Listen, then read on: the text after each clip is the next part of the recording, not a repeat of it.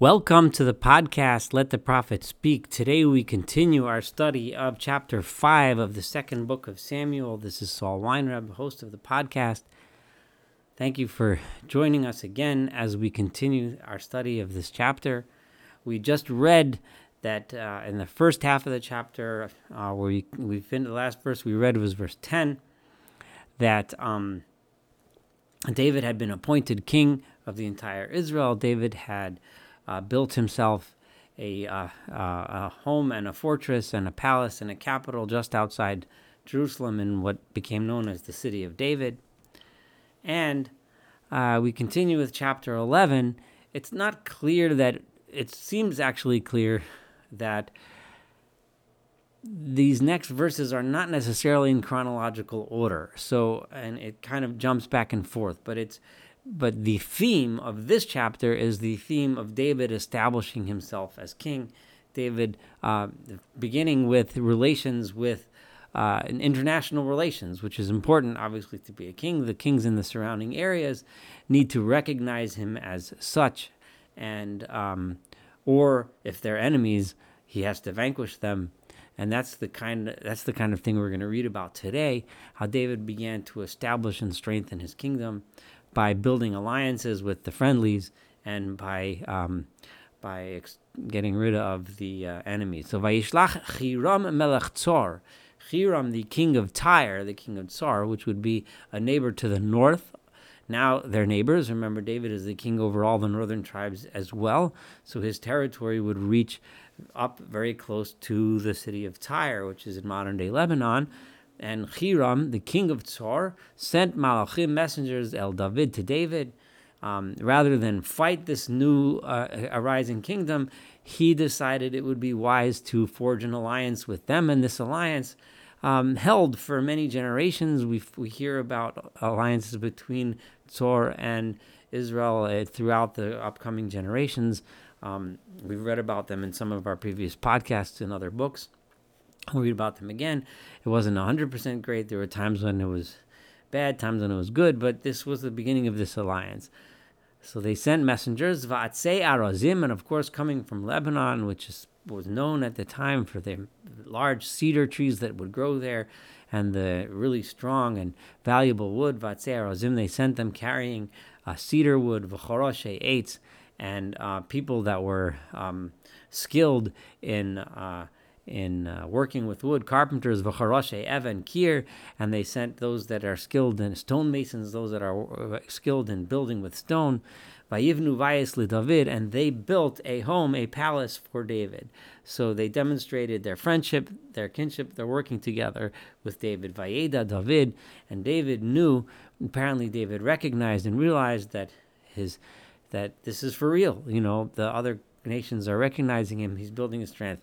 And David knew, Ki hechino Adonai lemelech al Yisrael. It was clearly obvious that God had prepared him for the task to be the king over the Israel. Hechino, I translated prepared, that's probably wrong, because lahachin sometimes means to prepare, but in this context, that God had placed him, had made him. Lahachin here is more with the root of chafnon, which here means to establish, so that God had established him. He knew he's established. And that his kingdom is high, is lofty. In other words, it's well known. The reputation is spreading. Ba'avor Amo Yisrael, and this is crucial that it was being done on behalf of his nation Israel. David understood that it wasn't him, but it was him as a representative of the people of Israel. God put him and established him and made his kingdom well known and well regarded, because God wanted this for his people Israel. David, and this is emphasizing his humility again. And Vayikach David od pilagshim, David took more concubines, v'nashim, and wives, miYerushalayim, from Jerusalem. In this context, it doesn't necessarily mean that they were literally from the place of Jerusalem, but from his place in Jerusalem, he took more wives. Achrei bo mechevron, after he came from Hebron. It seems that this is demonstrating his further confidence. He had several wives before when he was in Hebron, but now he's a king. and he brings in more wives. Vayivoldu od leDavid banim ubanos, and they had more children, sons and daughters. Then it lists those children. Vayela shemos hayilodim lo b'Yerushalayim. These are the names of the children he had in Jerusalem. Like I said, this is not necessarily chronologic, but these are the things that happened over his career. But it's laying it out now because it's giving us the impression and showing us that by establishing himself here in Jerusalem with his capital here, and these things happened, his relations with others, his building his family, his building the succession, and so on, are part of him strengthening the monarchy over Israel. Shamua, these are the names: Shamua, v'Shovav, v'Nasan, v'Ushlamo, v'Yivchar, v'Elishua, v'Nefeg, v'Yafia, v'Elishama, v'Elyoda, v'Elipholet. These are names of his children. Vayishmeu Philishtim. And now, so that's what happened with his allies and his family, but he also has enemies. And we shouldn't be surprised to know that chief among those enemies are the Philistines.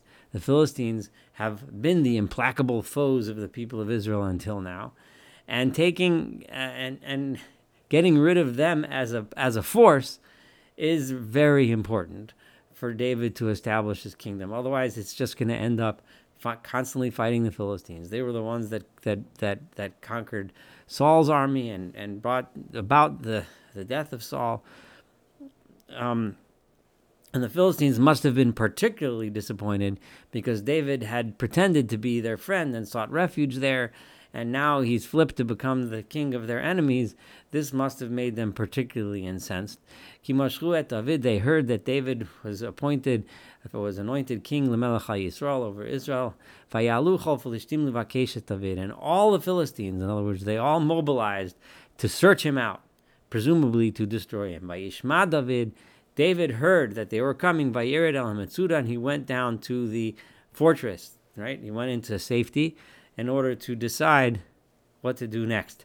Ufilishtim ba'u v'yinachu be'emek Rephaim. The Philistines came and they spread out in Emek Rephaim. So we're approaching Jerusalem now, and they come, and now he is in his fortress. Vayishal David b'Adonai lemar. David asks God as follows: Ha'e'ele el Philishtim. David, in his modesty, discusses this. Presumably when it says he asked God, it means he discussed it with the religious leadership. Presumably that would be Eviatar, who was the high priest, and asks, and of the Urim V'Tumim, which was worn by the high priest, shall I go fight the Philistines? Or how do I approach this? This kind of gives us the hint that he had another option, right? Those other options could have been to stay in the fortress and just try to wait out the siege. But the other option, I personally believe, is, shall I try to go and negotiate something with them? In other words, are they so strong that I should negotiate with them? Just like he tried to negotiate with the Jebusites, if you listen to the last podcast earlier, this chapter, before he went and fought. Hatitneim biyadi. And David asked them, will you put them in my hand? In other words, do I have the strength? Are you with me? Do I have the strength to take them down? Because if I don't, I need another plan that does not include fighting them right now. Vayomar Adonai el David aleh. And the advice that David received from his religious council, from God, was Kinason etein et haPhilishtim biyadacha. I will place the Philistines in your hand. In other words, have the confidence to go out there and fight them. So Vayavo David beval pratzim. David went to Baal Pratzim, Vayakem Sham David, and that's where he attacked them from that point, and he struck them. Vayomer, and he said, Paratz Adonai et oivai lefonai keferetz mayim. God broke through my enemies like water breaks through. So if sometimes water could break through like a dam. So I broke through my enemies like that. When we said that David came to Baal Pratzim, it was using that name. Because these words are being written later, by the time the area is already known as Baal Pratzim, the place of the breakthrough. Because of that event, that's why this name was called Baal Pratzim, the place of Baal Pratzim, which means where the breakthrough took place. Vayazvu shamet tzatzabehem, and the Philistines, when they ran and fled from David, so they're not destroyed yet, but they're on the run. They left their their atzabehem, their idols. Vahisoim David va'anashav, and David and his men carried them off the field. Presumably, what they did was they destroyed them, melted them down, and this begins David accumulating the gold and have precious metals for one day to use in the temple. Vayosifu od Pilishtim la'alos, and the Philistines continued to march again. In other words, they weren't destroyed yet. Vayinachu be'emek Rephaim. Again, they spread out in the valley of Rephaim. Vayishal David b'Adonai vayomer lo ta'aleh. This time, David asked advice, and God said, "Don't go directly against them to battle. You need a better plan. Hasev el achareim. You need to attack them from behind."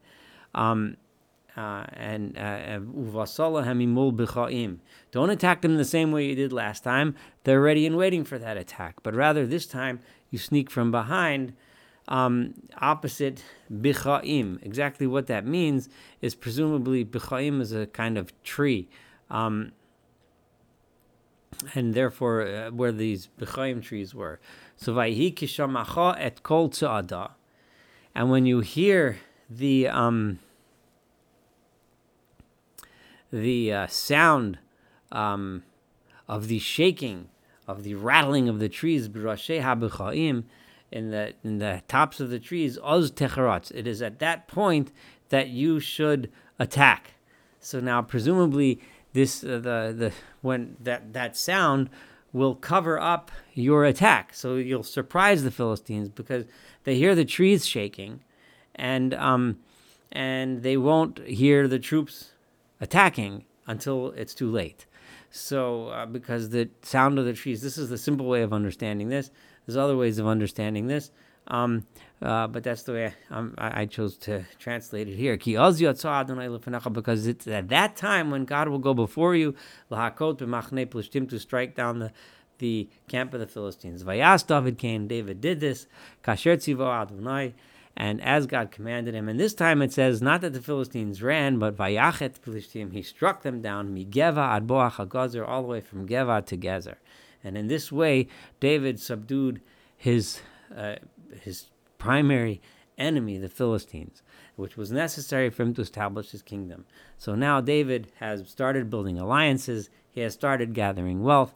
He has started building a family, a royal family, and he has struck down his primary enemy that could potentially have ruined his ability to lead the kingdom. And this concludes chapter 5. We will look forward to starting chapter 6 together. Thank you for studying this together with me, and looking forward to studying the rest of this beautiful book.